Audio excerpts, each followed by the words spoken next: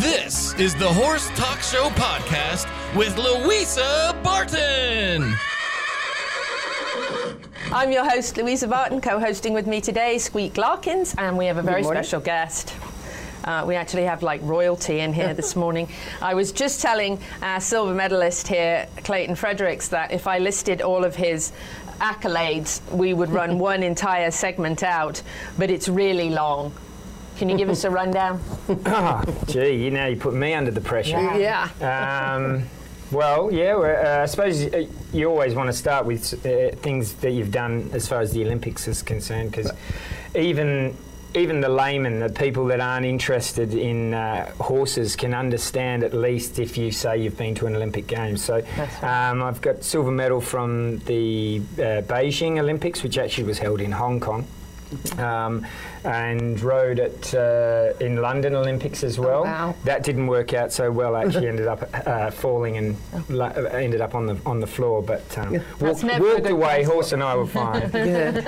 But yeah, you talked about the World Equestrian Games earlier. Silver medal from the Aachen, individual silver medal from the Aachen World Championship there. Team bronze. I've been World Cup champion twice. All and most of those achievements, in fact all of those achievements, have been on a horse called Been a Long Time. And Been a Long Time is retired here. He's in our field in Ocala. And oddly, actually, today, the girl who groomed for me at the World Equestrian Games is coming to stay for a couple of days, and she arrives a bit later on today. That's nice. Yeah, it's good. And after Been a Long Time finished, actually, he went to his owners in Hong Kong. They rode him and did some dressage, and then he had an injury. And Hong Kong really wasn't the best place for him to sort of rehabilitate and everything. So they rang me and I said to them, look, I'm living in the horse capital world and the horse paradise.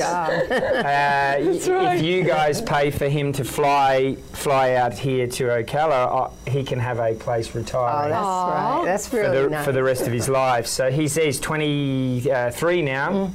And he's in a lush green pasture under some beautiful live oak trees. Couldn't be better. So that's nice. Yeah, and it's What good. is about the average age that one retires from eventing? Is there a kind of an average age? Well, I mean,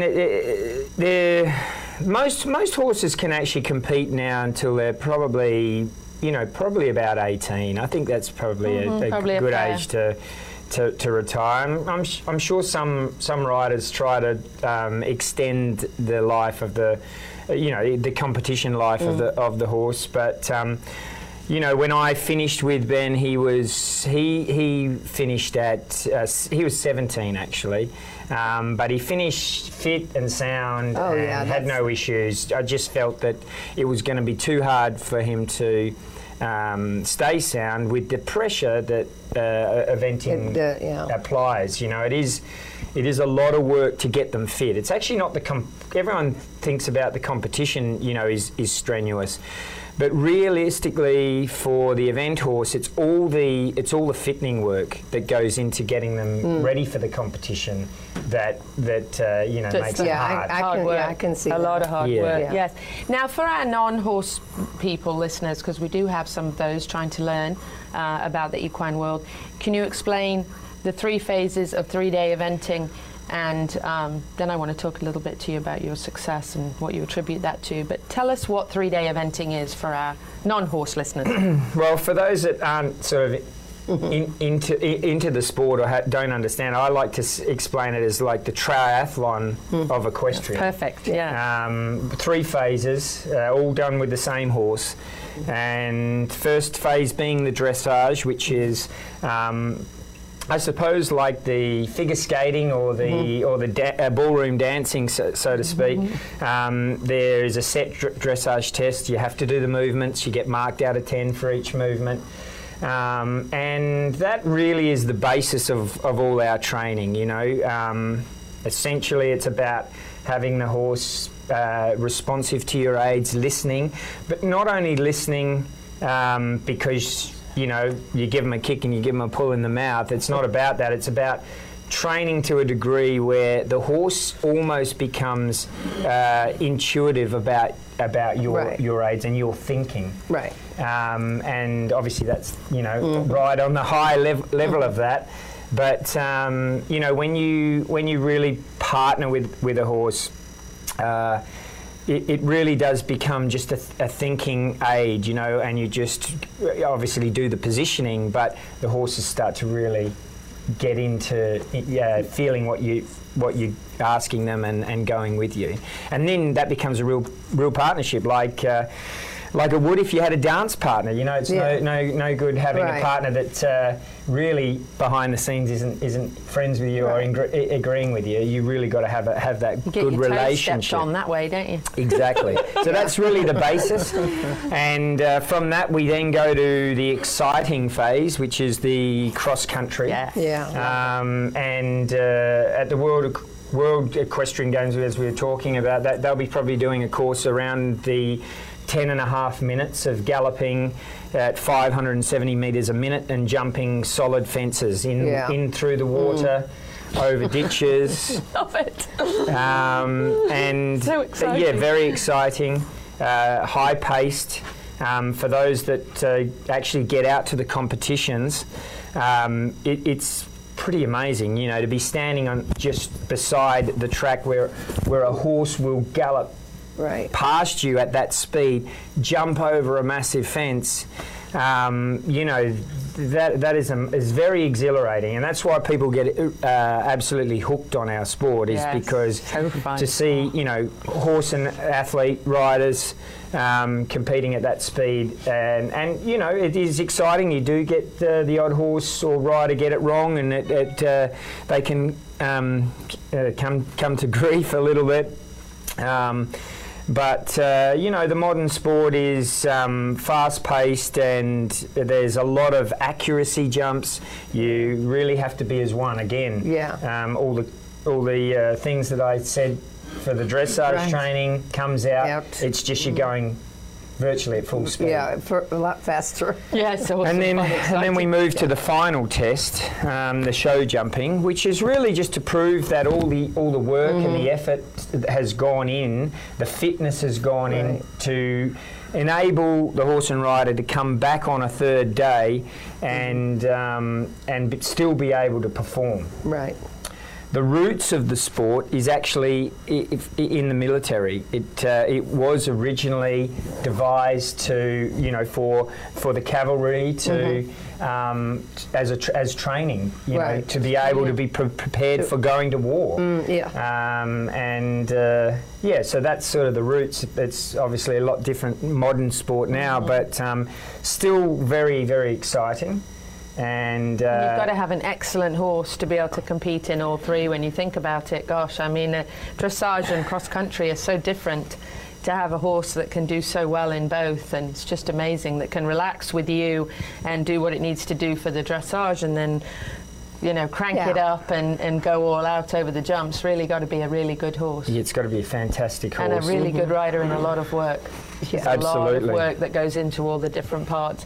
Now, you've been incredibly successful between your medals, of course, the Olympics, a really big deal, coaching the Canadian team, coaching kids, instructing, and all of that. What do you attribute all of your success to? Just really had an amazing career and much more to come, I'm sure.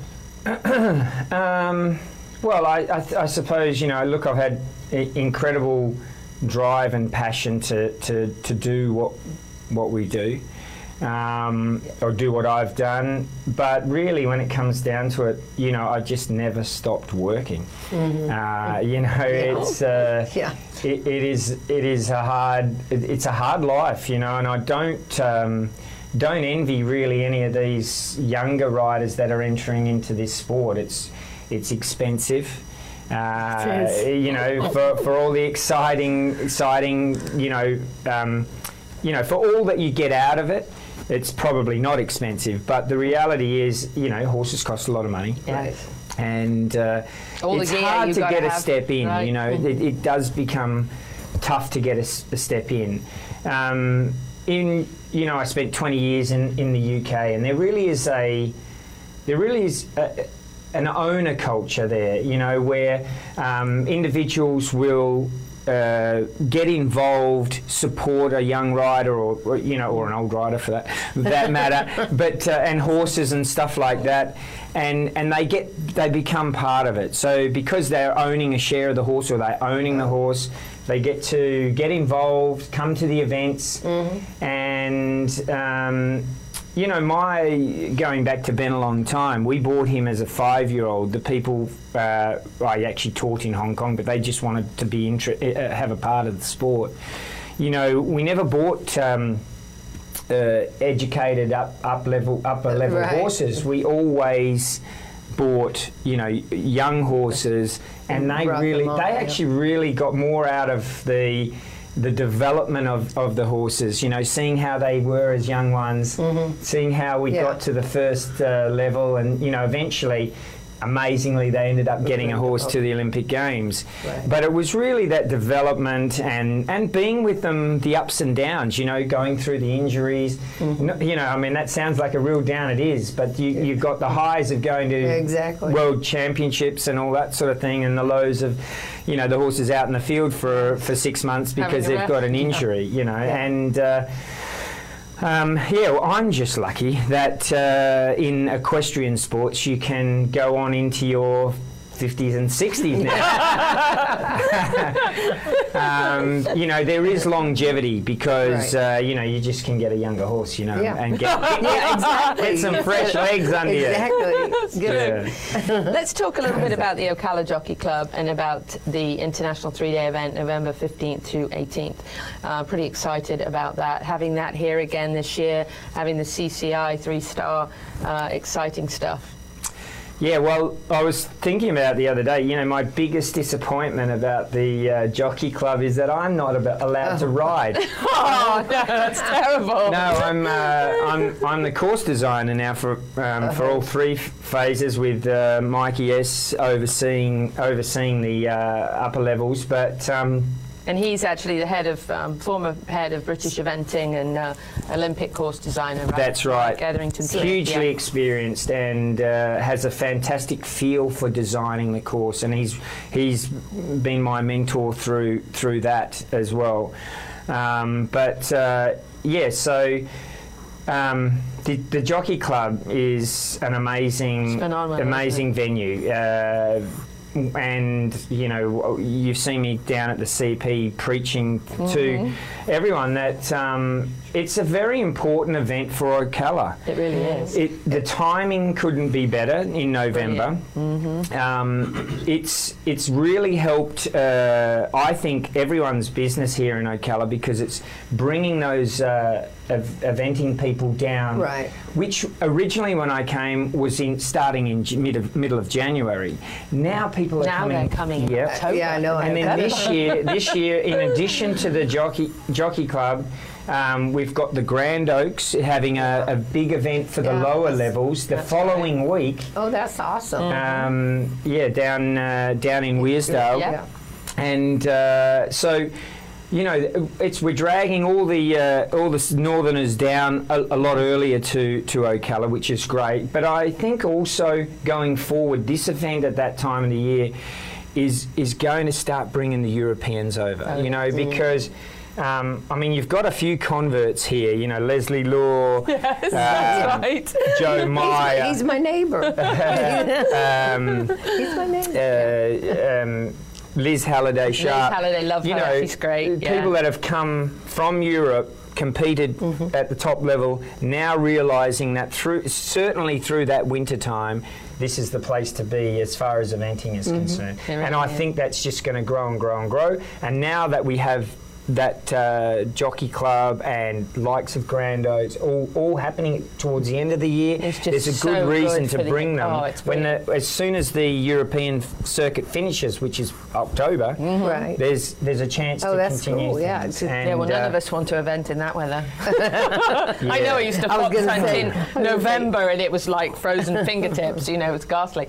So it's a lovely place to be in November and come and do some eventing. So it's fantastic, really. Absolutely. Incredible event. The footing out there is just amazing. The course incredible. The superbly designed course. Oh, superbly designed, I might say. And listen, my mum and dad, they didn't come last year because my dad had some health issues, but they came the year before. And my mum said this is the closest thing to being in England. I used to do eventing when I was a little girl, and it's the closest thing to anything that is like, you know, in English. And she said she felt like we could hear Spencer, you know, with his British accent over the intercom. It's like you just felt like you were just transplanted to England for the weekend. So it really is an incredible event.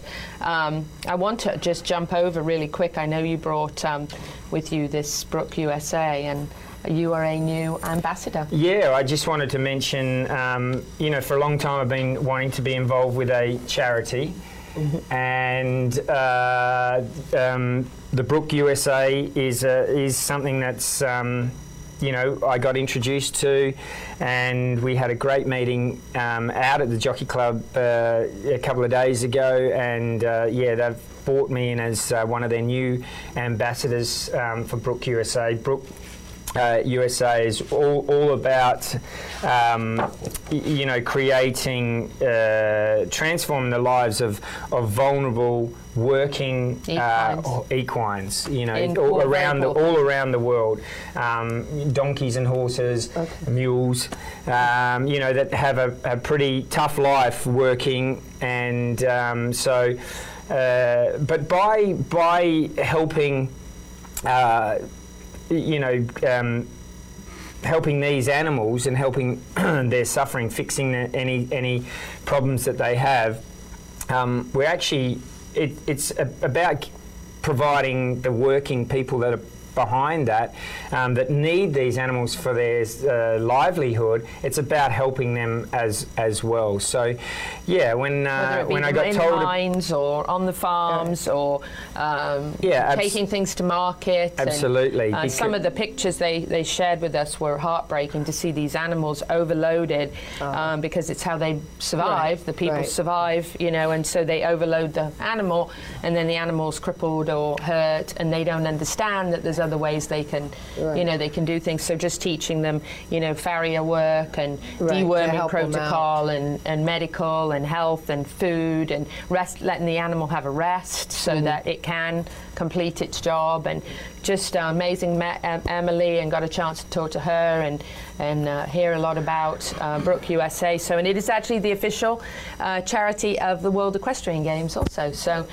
they will be there as well, and definitely Google that. And Clayton is a new ambassador for them. Yeah, I'm excited about that. I think up at WEG, I'm giving a little talk, giving an analysis of the eventing again, trying to predict who's going to be the winner. Yeah, that's going to be interesting. And also, I think they've got in line. I don't know if they've cleared it with all the officials and everything, but the possibility of some of their some of their donors walking the course with me, so getting a real insight into seeing the course. So yeah, lovely. That's absolutely great fantastic. Charity, and urge everyone to help.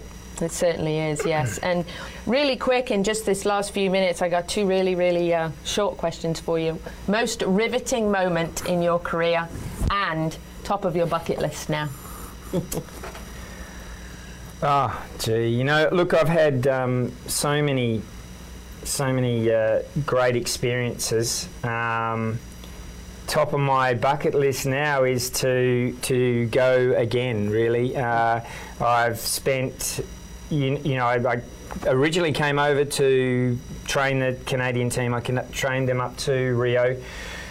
And then when it came down to deciding whether I continued with that, in my heart of hearts, I really felt that I still had the competitiveness in me, and I wanted to rejuvenate that and have another go at a third Olympics, try to get my hat trick. I think you always feel with a silver medal that there's something more that you could have done, and I suppose that's still my bucket list. Tokyo Olympics. Going for the gold. We'll paint everything in Ocala gold for you. Yeah. We will. And,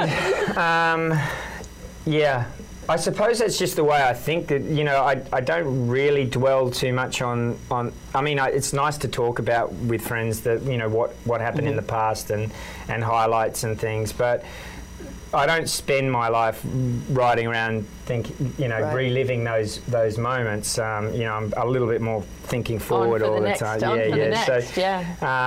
But it was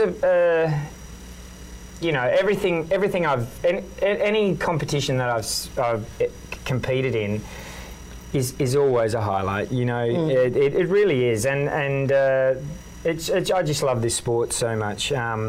You can tell it's your passion and your heart. And whether it's taking a young horse to their first event. I've actually today, after this, I'm going off to the pop schooling show just at the Florida Horse Park. Good for you. My daughter Ellie, who's 14, she's 15 this year, growing up way too fast, but she's over with me at the moment from the UK, and I've put her on a horse. She's gonna be jumping out there. Awesome. That is fantastic. So. It's great. Young horse, young rider, and a new sort of beginning, really. So fantastic. Clayton Fredericks, silver medalist. We're the horse capital of the world because we have so many horses and so many breeds. But what makes us really special is we have the coolest, most famous, and best equestrians right here.